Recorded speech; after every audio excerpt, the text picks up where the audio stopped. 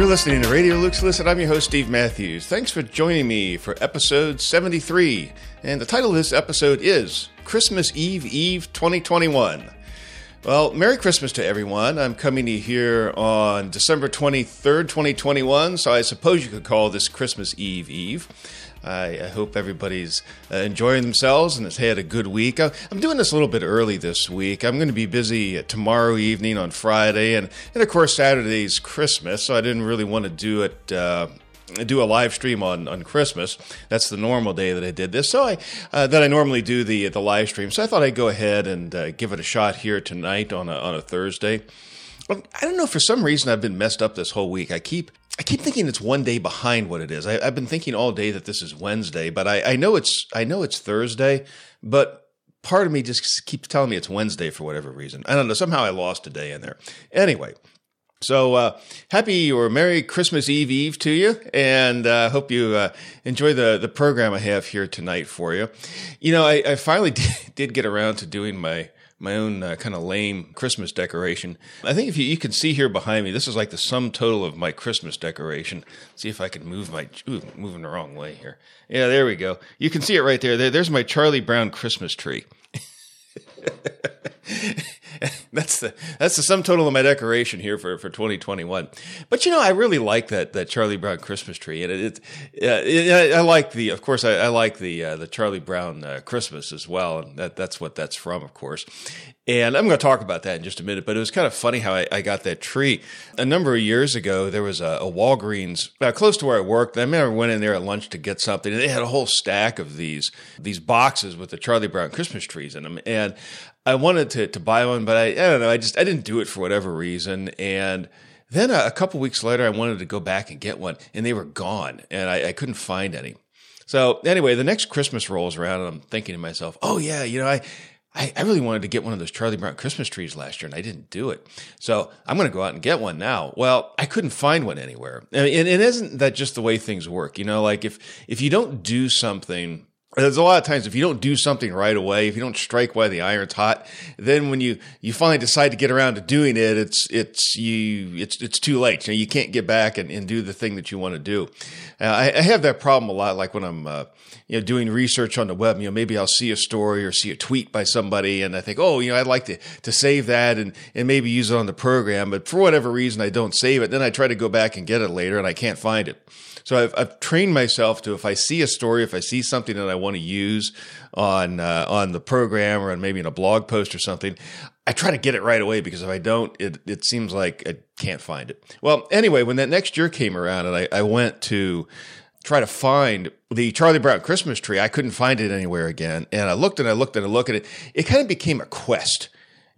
You know, it's kind of like an Indiana Jones style quest, you know, for the Lost Ark or something like this. And I went on this quest to find it. I was driving everywhere all over the place, and I finally found a place that had a Charlie Brown Christmas tree. It was at a CVS, actually not too far from me, CVS drugstore. And I went ahead and I bought it there. And I've jealously guarded it ever since then. Nobody's going to take my Charlie Brown Christmas tree away from me. And so anyway, that's how I got that. And I've actually had it for, I don't know. I mean, I guess maybe not quite 10 years, but pretty close to it. And I actually had to go out and fix it up a little bit this year, because some of the ends of the branches are falling off. I kind of had to tape them on there. You probably can't see that in the picture because it's too far away. But yeah, I've kind of had to tape together my Charlie Brown Christmas tree. So anyway, there's that. That's my Christmas decorations for the year, which I know is kind of lame, but you know, I like it. And well, I guess we'll just have to go with it. It's the 23rd of December. I'm not doing anything more right now. What I did want to mention, I've been talking the last several weeks, I've talked some about Christmas light displays. And of course, our neighbors got this big, ginormous Christmas light display. Let me see. I went ahead and actually took a picture of it here tonight. Let me see if I can get this, do a screen share and show you the picture of this thing here. Let's take a look. Okay, there you go. Yeah, there's the window. That's the Christmas light display. I did that as using the panoramic shot on my phone, and it actually worked out pretty well.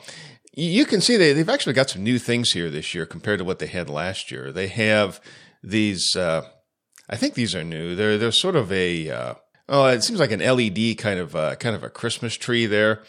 And, I made kind of a big deal a few weeks back talking about this ginormous Frosty the Snowman. You can see that Frosty the Snowman kind of way back here. It doesn't look nearly as big as what it is. It's got a top hat that comes up to about here too.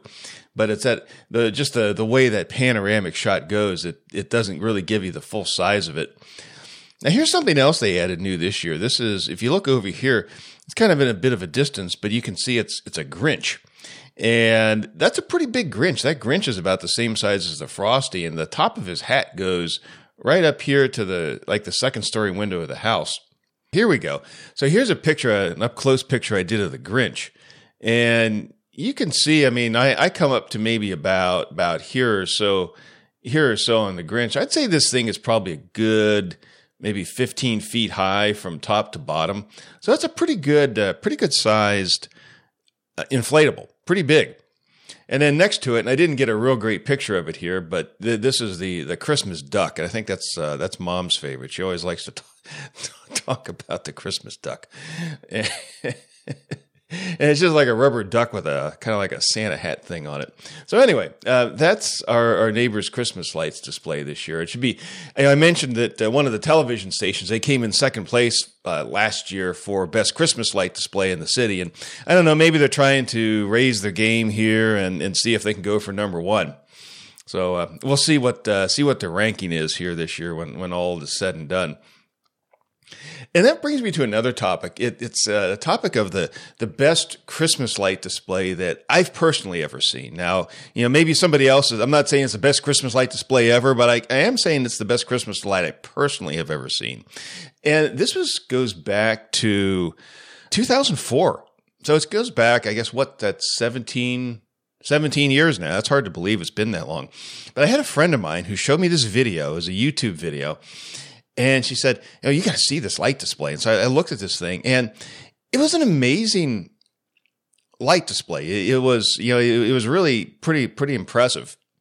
And I just kind of assumed, and she assumed and whatnot, that it was, at some far distant location, what have you. Well, a few days later, we came to find out that it wasn't far away at all. In fact, it was about 15 or 20 minute drive from my house here in a local Cincinnati neighborhood. So we had to go up and go see this thing. So piled in the car one night, went up to see this.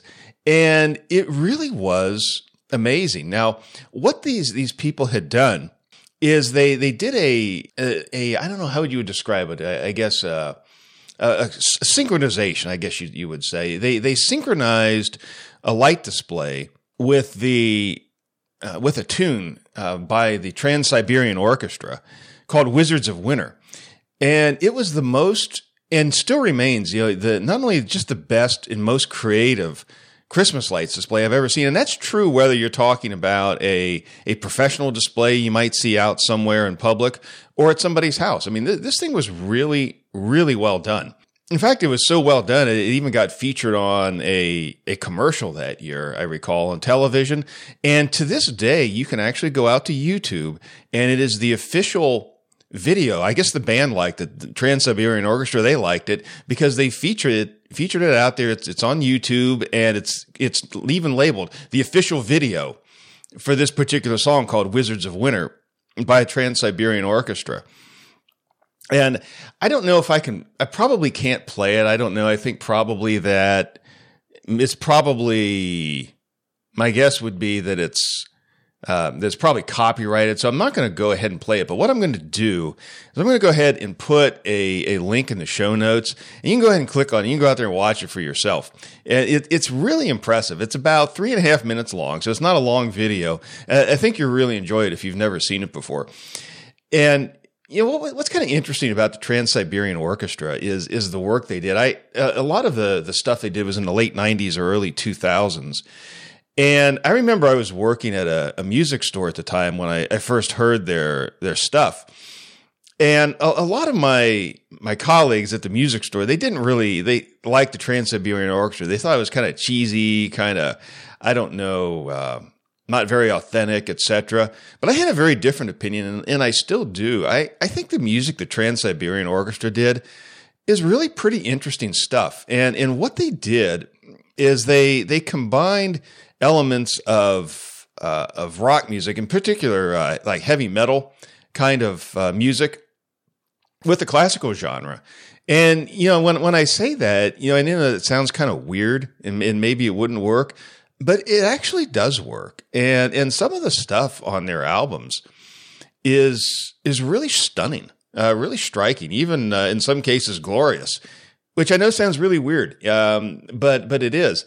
And that particular tune that was used in the light display, that Wizards of Winter, if I had to describe it to you, and as far as I know, it's an original tune it was done by the Trans-Siberian Orchestra.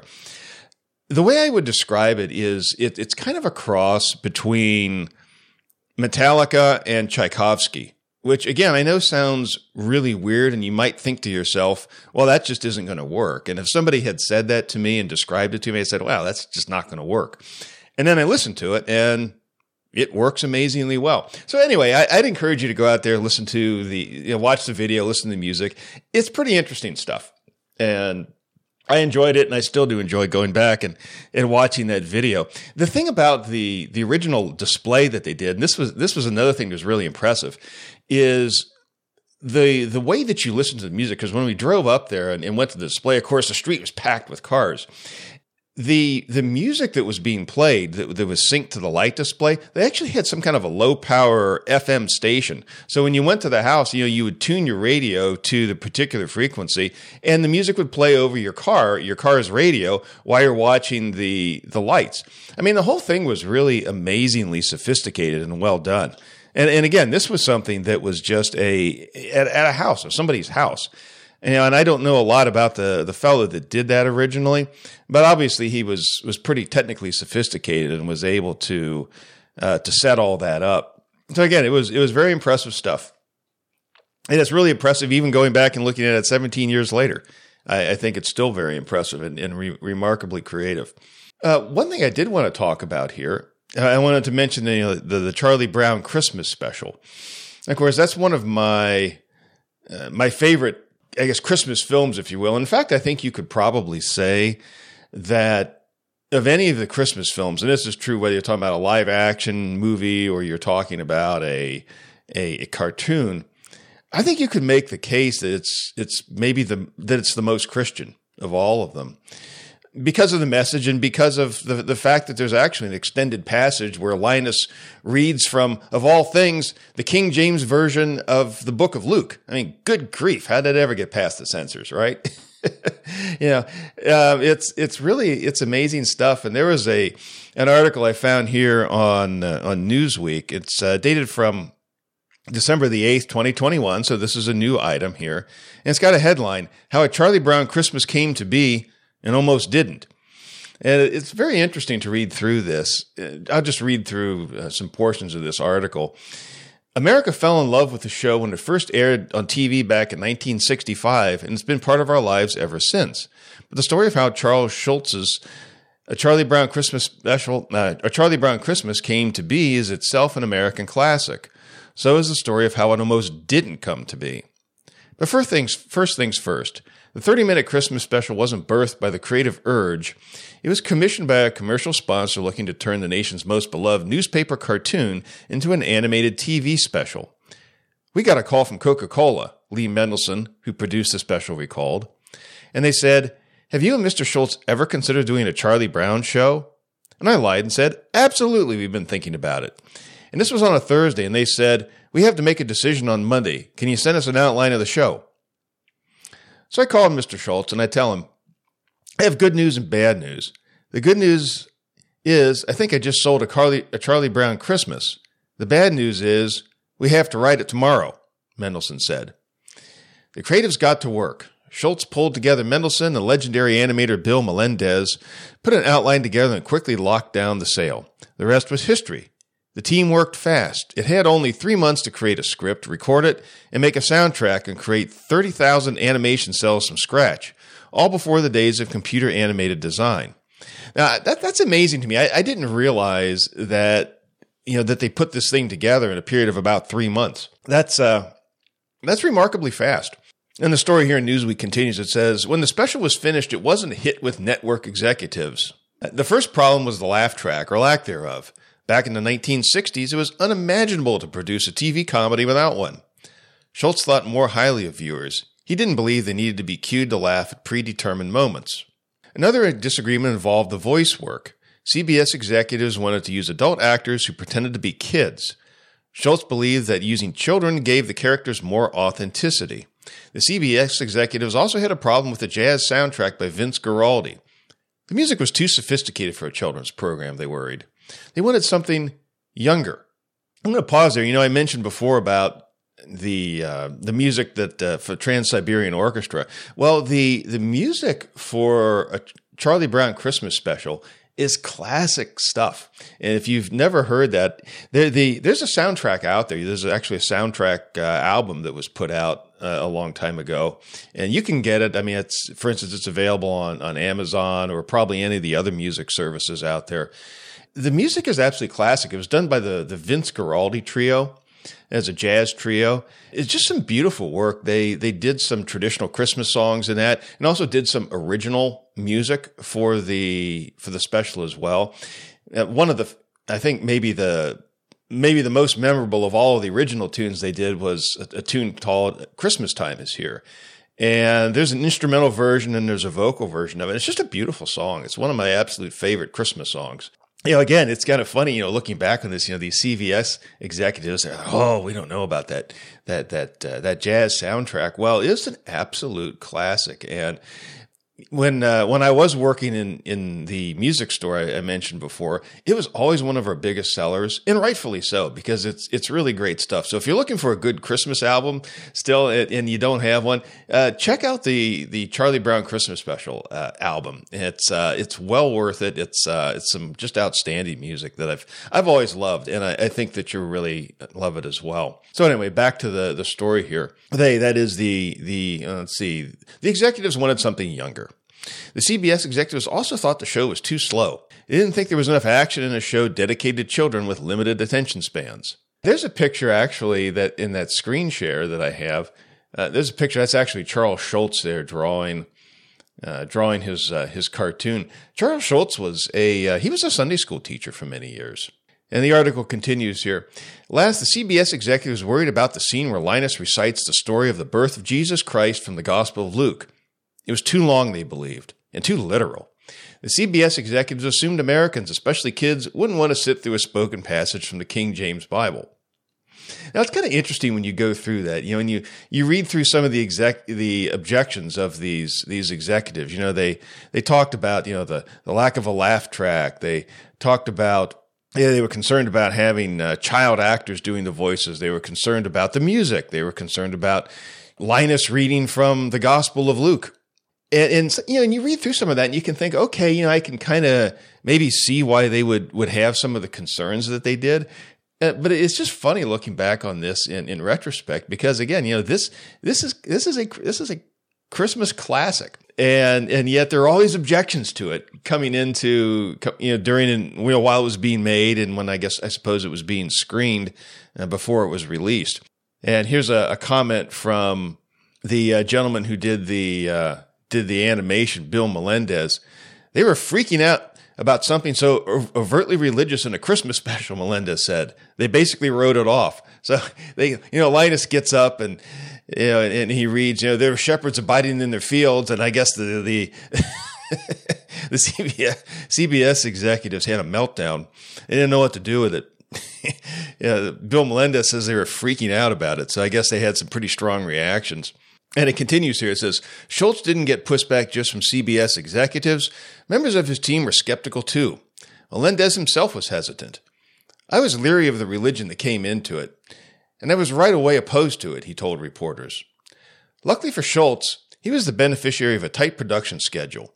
Moreover, the network, the advertising agency, and the show's sponsor, Coca-Cola, had already promoted the show in TV Guide. Well, I guess once you promote it in TV Guide, I guess you kind of got to go through with it. You can't back out at that point. The story continues here. Schultz had leverage, but wasn't about to capitulate on key creative elements, especially the Bible reading. The network executives finally caved and aired the special as Schultz intended. That's why Charles Schultz was Charles Schultz. He intuitively knew the things Americans cared about, the things that gave their lives meaning. The longtime Sunday school teacher also knew the reading from the Gospel of Luke was the centerpiece of the show and a centerpiece of American life. It's a scene we'll always remember as Charlie Brown sinks into despair while trying to find the true meaning of Christmas. Linus walks stage center and, under a narrow spotlight, quotes Luke 2:8-14. After Linus finishes, he walks across the stage and says, "And that's what Christmas is all about, Charlie Brown." I guess today we'd probably call that maybe a mic drop moment, right? You know, where he goes out and he quotes quotes the Bible and says, "And that's what Christmas is all about." Well, you can't really say, "Well, I don't think so." I mean, he kind of nailed it. Linus did. Yeah, that was his mic drop moment. The reading lasted less than a minute, and with those words from the Bible, Charlie Brown realized he didn't have to let commercialism ruin his Christmas. He picked up his fragile tree and walked out of the auditorium renewed. Linus had saved the day. And I love this next paragraph here. CBS executives were certain the show would be a ratings disaster. Programmers are equally grim, informing the production team. "We will, of course, air it next week. I'm not afraid we won't be ordering more." On December 9th, 1965, the half-hour special aired, preempting the Munsters and following Gilligan's Island. To the surprise of the executives in New York, 50% of American television sets were tuned in. The cartoon was a critical and commercial hit, winning Emmy and Peabody Awards. Linus' recitation was hailed by critic Harriet Van Horn of the New York World Telegram, who wrote, "Linus' reading of the story of the Nativity was, quite simply, the dramatic highlight of the season." Coca-Cola was inundated with letters from fans on the special. Here's one. "Gentlemen, I'm writing the first fan letter in my 52 years of a rather full life to compliment you on sponsoring a Charlie Brown Christmas television program. I don't know when any program has delighted as many adults as well as children, and I'm writing to express the hope that you might be able to sponsor additional Charlie Brown programs. Grand Rapids, Michigan." And, you know, it's interesting, too, when I was going through this, reading through the article in preparation for the program here today, I got to thinking to myself, you know, this Charlie Brown Christmas special was sponsored by Coca-Cola in 1965. Now, do you think we fast forward to 2021, I guess that's, 56 years later? We fast forward 56 years later to 2021. Do you think Coca-Cola would sponsor any program remotely like that today? I would say probably not. And the reason I say that is because Coca-Cola has, over the past year especially, has acquired a bit of a reputation as not being so much Coca-Cola as it is now Woca-Cola. At least that's what I call it. I call it Woca-Cola because of the wokeness that the company is now pushing. You know, there was that thing where, I guess it was this past year, maybe back in the spring, where some employee leaked this. I guess it was a training session that was being used, a required training session, if I recall correctly. It was being used by Coca-Cola where they were just berating people for their whiteness and telling them to be less white. You know, they were pushing all this critical race theory stuff. And that's what Coca-Cola has become here in the year 2021. But it wasn't like that back in 1965, or at least not so much anyway.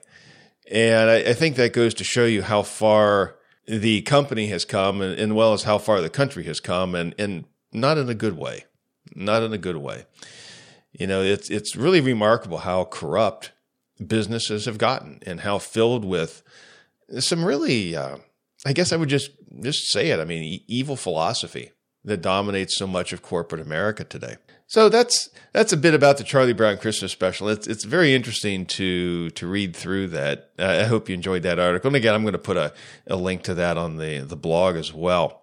Now, I mentioned, or at least I put in the show description notes here, that I'm going to have a Grinch of the Year award. You know, the Grinch of the Year award, that's actually a pretty easy award to give out. In fact, I think I would say this. I would give this person not only the Grinch of the Year award for his recent comments, but I would also give him a Grinch of the Year award just for his overall body of work in 2021.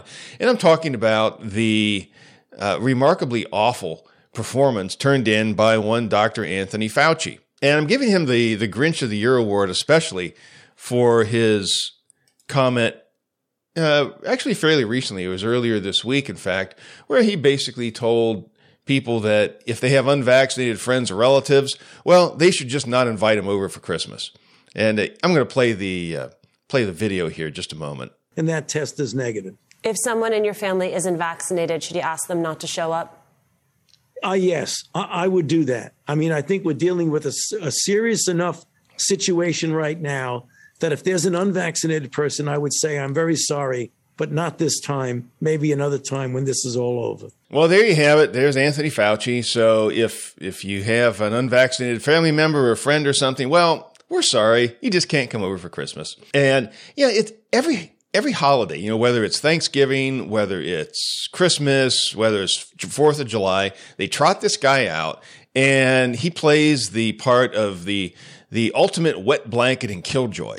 And that seems to be his primary goal in life is just sucking all the joy to the degree that he can out of everyone's life.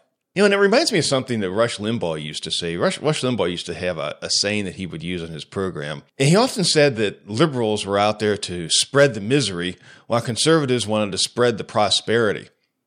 And you can really see that with this whole COVID thing. My whole life I've had to listen to how Christians, you're just a bunch of Bible-thumping puritanical prudes and you just delight in taking all the fun out of everything. And, while everyone else wants to go out and enjoy their liberal ideas and these sorts of things, you people just want to sit there and tisk, and take everybody's fun away. Well, I would say, how's that working out now? The most liberal areas politically and otherwise in the United States are also the most locked down. I mean, New York's been turned into a prison camp. LA, pretty much the same thing. In Chicago, they can't wait to, I guess, just right after the new year, they're going to have something take effect where if you're not vaccinated, you can't go to a restaurant or a bar or any kind of public facility, I guess like gyms or anything like that. You won't be able to do that in the city of Chicago. The progressive liberal city of Chicago, the big sophisticated city of Chicago, they're running scared from a cold virus, essentially.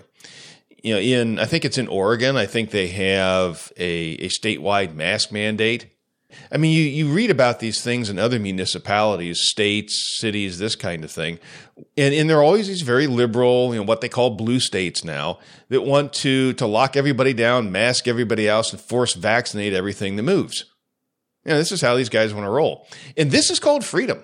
This is called liberty. This is, this is the liberals out there enjoying their freedom. Well, I don't know. It doesn't seem terribly free to me. In fact, it seems downright oppressive. It's not Bible-believing Christians who are demanding lockdowns. It's not Bible-believing Christians who are demanding forced vaccinations. It's not Bible-believing Christians who are demanding everything be shut down and everybody have to mask up. In fact, it's Bible-believing Christians who are fighting against this stuff. And I hope that maybe people are taking notice of this. Because all these people that go around and constantly boast about how freedom-loving they are, they don't seem to love freedom very much at all. In fact, they seem to out-Puritan the Puritans. And I personally, I always try to avoid using the term Puritan or puritanical in a pejorative way because everybody does it. They want to make the Puritans out to be the worst people in the history of the world, which they were not. They were Christian people. They had a lot to do with the shaping of our country. Their ideas had a lot to do with the fact that we were founded as a free republic. Jesus said, therefore, if the Son makes you free, you shall be free indeed. The primary referent of Jesus' comment, he was talking about spiritual freedom. But spiritual freedom precedes and begets economic and political freedom.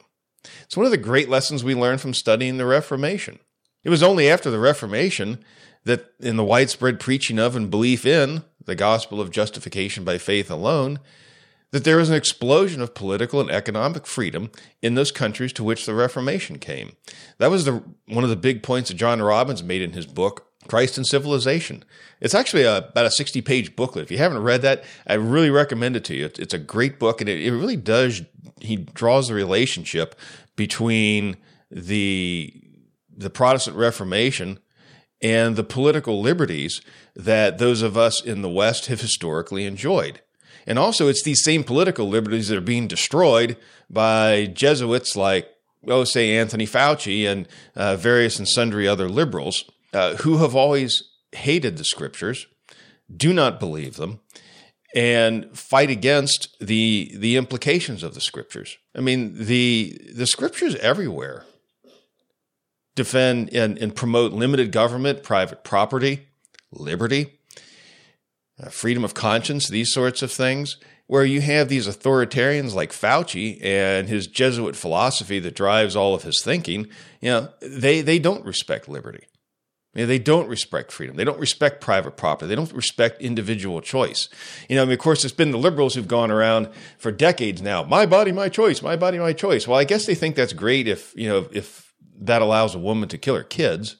Those are the things they love to do. They think that, my body, my choice means you go out and kill kids. But when it comes to, say, vaccines, it's no longer my body, my choice.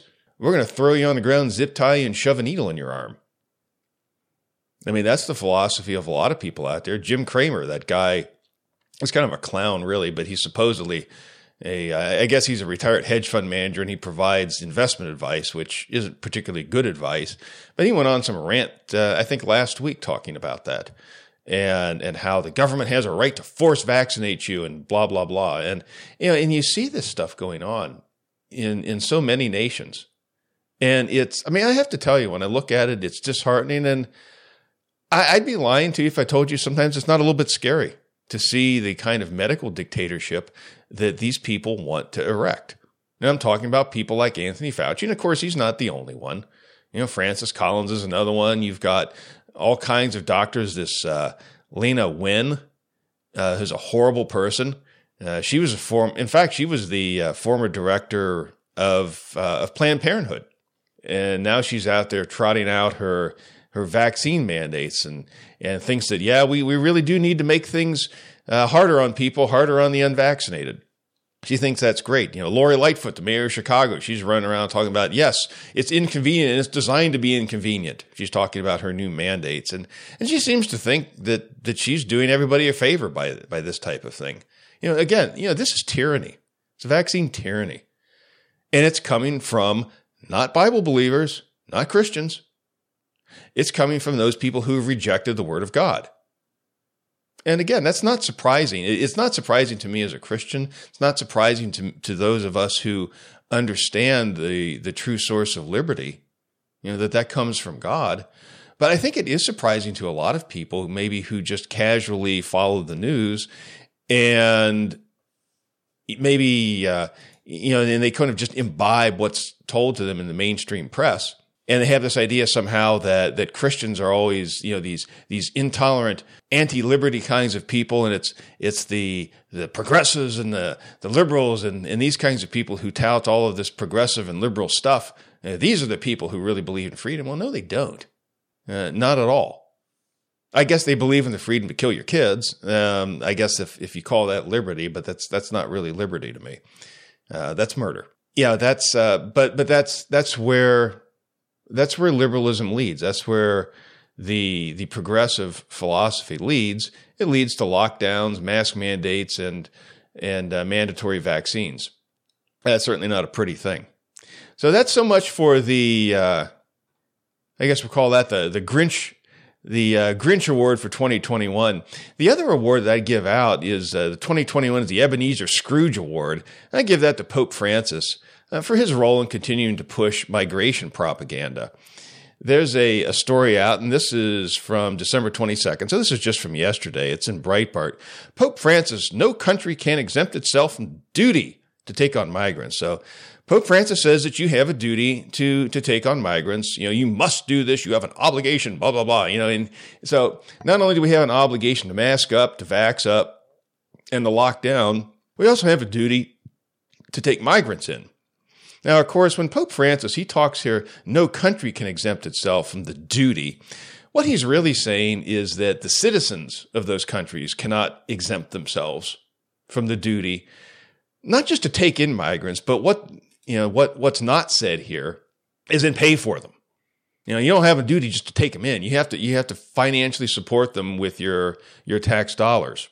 What he's really saying, and maybe this is another way of stating what Pope Francis, and not just Pope Francis, but this is something that is taught consistently in Roman Catholic social teaching, is that migrants, that foreigners, have a claim, a legitimate moral claim on the property of the receiving citizens of the receiving nation. So when people crash through our southern border, they come into this country in violation of our immigration laws. Not only are they right to do so, but you as an American have an obligation, have a duty, if we want to take the Pope's term here, we have a duty to turn over your property to them. That's a complete lie. That's a lie, a sham, and a fraud. But unlike Ebenezer Scrooge, who repented of his Scrooge-like ways, I don't expect the Pope to ever repent of this because of who he is. He is what he is. He's Antichrist, and he's locked into the philosophies of the system of which he is a part and of which he is the leader. Now, it's kind of interesting when you go through this particular article. Let's read through a little bit of it here. It says, Pope Francis appeared to take a shot at Hungary on Wednesday, insisting no country can exempt itself from the obligation to take in migrants. On Tuesday, Hungarian Prime Minister Viktor Orban rejected a ruling by the European Union's Court of Justice that his government had failed to fulfill its obligation to relax its immigration laws. We will maintain the existing regime even if the European Court ordered us to change it, Orban said Tuesday in his end-of-the-year news conference. What's really interesting about this, and I want to pause on this. So here you have, in this particular article, you have this conflict set up, confrontation between Pope Francis on the one hand and Viktor Orban on the other. Now, if you just happen to casually follow the news, you might come to the conclusion that Viktor Orban is the worst person in the history of the world. He's this dictator, blah, blah, blah, all this other nonsense. Well, none of that is true. And there's a reason why Viktor Orban and the Pope are on opposite sides of the immigration issue. And it has to do with their competing theologies. Of course, Pope Francis, despite what some conservative Catholics would argue, Pope Francis is Catholic. He really is. Is the Pope Catholic? Well, yes, he is. Now, there are some Roman Catholics who say, the Pope, he's not really... He's not really a real pope, or he's not really Catholic, or they're trying to describe it in some way that he's somehow just way outside the norm for the Roman Catholic Church. Well, actually the things that Pope Francis teaches are really, especially with respect to economics and politics, are very, very firmly within Roman Catholic tradition. He's really not teaching anything in that regard that goes against all of the social teaching that's been given by the Roman Catholic Church over the centuries, and in particular over the last, say, 130 years or so. Now, there's a reason, as I said, why the Pope and Viktor Orban are sort of at loggerheads, going head-to-head here on the whole issue of migration. I'm going to do a screen share here. This is an article. And here's the headline of the article here. It says, Viktor Orban is the world's most powerful Calvinist. Now, this article is from January 2020, so it's about 2 years old here. Now, a lot of people don't know that. Viktor Orban is a Protestant. He's a Calvinist. He's from Hungary. And a lot of times, we tend to forget about this when we talk about the Reformation, but there was a Reformation in that part of the world, in Hungary, before Martin Luther. It's probably a good 100 years before Martin Luther nailed his 95 Theses to the Wittenberg church door. And of course, I'm talking about Jan Hus and the Hussites. Now, the Roman Catholic Church was able to snuff out the Hungarian Reformation, but, there has been, they executed Hus, and they basically scattered his followers, but then Martin Luther came along. Now, I know that it's kind of interesting here that Viktor Orban, he is married. His wife is Roman Catholic, interestingly enough, but he himself is a Protestant, and he belongs to the Hungarian Reformed Church. And you can see here in the headline, Hungary's Prime Minister Viktor Orban battles George Soros, global secularists, and anti-nationalist elites to create a world safe for Christians. Of course, they could have added he also battles the Pope, who's his biggest foe of all. Let's just read this here, read a little bit out of this article. Not since the Calvinist William of Orange united a diverse coalition to save the liberties of Europe from the overreaching aggression of Louis XIV has a Calvinist politician attempted to shape the world order like Viktor Orban. Orban, the Prime Minister of Hungary, is a leader unafraid of his nation's Christianity. He loves his people and their history. Boy, that's pretty weird. At least in today's world, it seems like all the leaders of all the Western nations, including the United States of America, hate their own people and are actively trying to subvert and destroy them. But Viktor Orban, I don't know how he got past the censors. I don't know how he got into office, but he actually really seems to care about Hungary and the Hungarian people, than preserving the culture of Hungary. That's actually shocking. And it drives, and it even talks about this in here, naturally Orban's ideas cause the global elite discomfort. Well, I would actually go beyond that. Viktor Orban's ideas cause the global elite rage. I mean, they're like foaming in the mouth at this guy. I think he's, if you read just the usual propaganda from the mainstream news, Viktor Orban's the worst man in the history of the world. This kind of thing, which, again, is complete hooey. And let's read down through here. There's, goodness. Okay, yeah, here it is. It says, Orban is a member of the Calvinist Hungarian Reformed Church. The denomination is the largest Protestant group in Hungary and has its origins dating back to the 1500s and the spread of the Reformation from Calvin's Geneva and Luther's Germany. Its doctrine is shaped by the Heidelberg Catechism and the Second Helvetic Confession. However, suspicion of the, quote, German religion made Hungary, I was talking about Lutheranism there, made Hungary more open to Geneva. As the official church website explains, the Hungarian petty nobles were still suspicious about Lutheranism because of its German origins. This could be the reason why the Swiss wing of Reformation, especially Calvinism, was more favored and popular in Hungary than Lutheranism. There had been some military battles fought between the Germans and the Hungarians, and in fact, there was an essay that was published by the Trinity Foundation here in the fall of 2021 called A Letter to My Dear German People by Martin Luther. And Martin Luther talks in there about how the Germans had made war on Hungary. So probably the hesitancy on the part of the Hungarian nobles of Lutheranism maybe stemmed from that. I'm speculating a little bit, but I wouldn't be surprised if that was the case. And in fact, here's a picture of Viktor Orban. It says Australian evangelist Nick Vujicic, I don't know if I'm pronouncing that right, but Nick Vujicic, praying with Hungary's Prime Minister Viktor Orban. Orban's faith is personal too. He recently met with Australian evangelist Nick Vujicic and shared an image of both men praying together.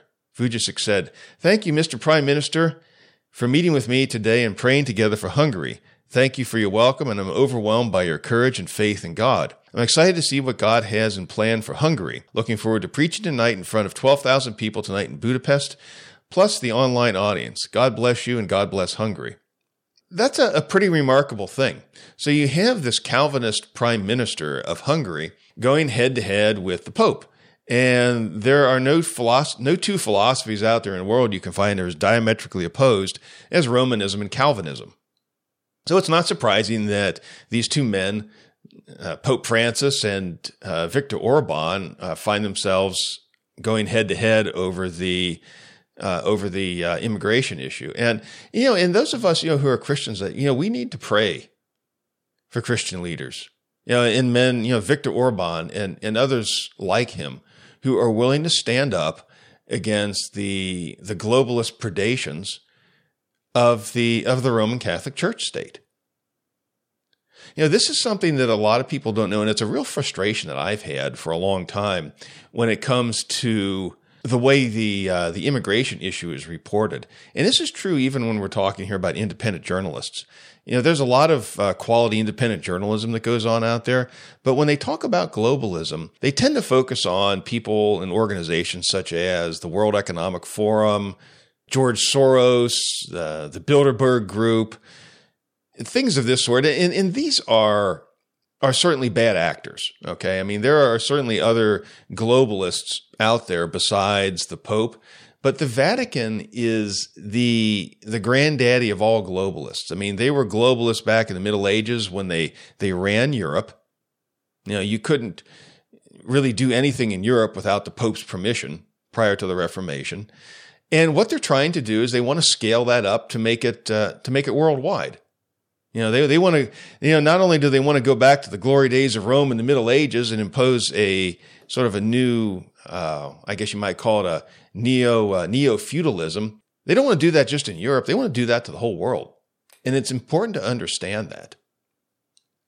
I mean, the migrant crisis here in the United States is pushed by the Roman Church state explicitly. But yet not very many people actually point this out. And that's one of the reasons why I am discussing this right now. I'm giving the Pope the Ebenezer Scrooge Award for 2021 because he continues to try to essentially steal the nations of the world, steal the liberty of the nations of the world. He keeps doing this. You know, he has like Jacob Marley, he has a bad business philosophy. And let's see if there's anything else in here. Oh, goodness, let's see. You always like when I find these things in advance, and then when I go back and I look at them, I can't find them. Okay, yeah, here we go. Yeah, this is a quote from the Pope. During my visit to Cyprus and Greece, I was able to once again personally touch wounded humanity and refugees and migrants. I also noted how only some European countries are bearing most of the consequences of this migratory phenomenon in the Mediterranean area, while in reality a shared responsibility is necessary from which no country can exempt itself. Now again, where do they get this idea that a shared responsibility is necessary or that no country can exempt itself from that? Where do they get that idea? Now that's something that I've explained elsewhere, and one of the principal bases, one of the principal ideas of the Roman Catholic Church is a denial of property rights in the form of an idea called the universal destination of goods, or sometimes they call it the universal destination of all goods. And what Rome teaches about property is probably not what you think it is. You know, a lot of times we tend to assume that everybody has this idea, that the same idea about property rights as maybe, you know, most Americans would have, and that is that your property is your property and nobody has a right to take it from you. Well, according to Rome, actually they do. You know, what Rome says is that when God originally created the world, that he gave the world to all of mankind collectively, not individually. But the Bible teaches very clearly that the Lord gave the world to Adam as an individual, and that his property devolved to his children and his children's children and so on and so forth. So all private property actually traces back to Adam. And property is held individually. It's not held collectively. It's held individually by individual men. And that property is theirs. It's not something that can be taken away unless it's for punishment of a crime, for example. But the Roman Catholic Church doesn't believe that. What they believe is that God gave the world to man collectively, and what happens is, and that's where they get to the idea of the universal destination of all goods, that it was, you know, the property was given to man collectively. And, you know, what Rome says is that, well, private property is okay up to a point, but because God gave the world to men collectively, if somebody really needs something, well, they have a right to take it. So if somebody really needs something and you have what in the church's view, the Roman Catholic Church's view, is excess property, the person who needs it has a right to take it from you. And if you won't give it to that person, then the church thinks that the government has the right to take it from you and give it to those people. Now, what that really is theft. I mean, that's a violation of the Eighth Commandment. What Rome does is they posit theft, you know, official theft. You know, theft is the official philosophy when it comes to property of the Roman Catholic Church state. But they have this idea that's somehow sanctioned by Scripture when it isn't. And so that's one of the ways in which Rome gets this idea that you have as a citizen of a free nation, that you have an obligation to fork over your property to foreigners when no such obligation exists. So for his continuing work in pushing the false narrative of the obligation of receiving countries, go ahead and quote that for you now here in closing. So this is Luke chapter 2, verses 8 through 14. And there were in the same country shepherds abiding in the field, keeping watch over their flock by night. And lo, the angel of the Lord came upon them, and the glory of the Lord shone round about them, and they were sore afraid. And the angel said unto them, Fear not, for behold, I bring you tidings of great joy, which shall be to all people. For unto you is born this day in the city of David a Savior, which is Christ the Lord. And this shall be a sign unto you. Ye shall find the babe wrapped in swaddling clothes, lying in a manger. And suddenly there was with the angel a multitude of the heavenly host, praising God, and saying, Glory to God in the highest, and on earth peace and goodwill towards men. Well, I think that's a good way to close the program. So thank you very much for listening tonight. It's been great to have you here. I wish you and your family a very Merry Christmas. And until next time we talk, May the Spirit of truth guide you in all truth as you read and study God's Word.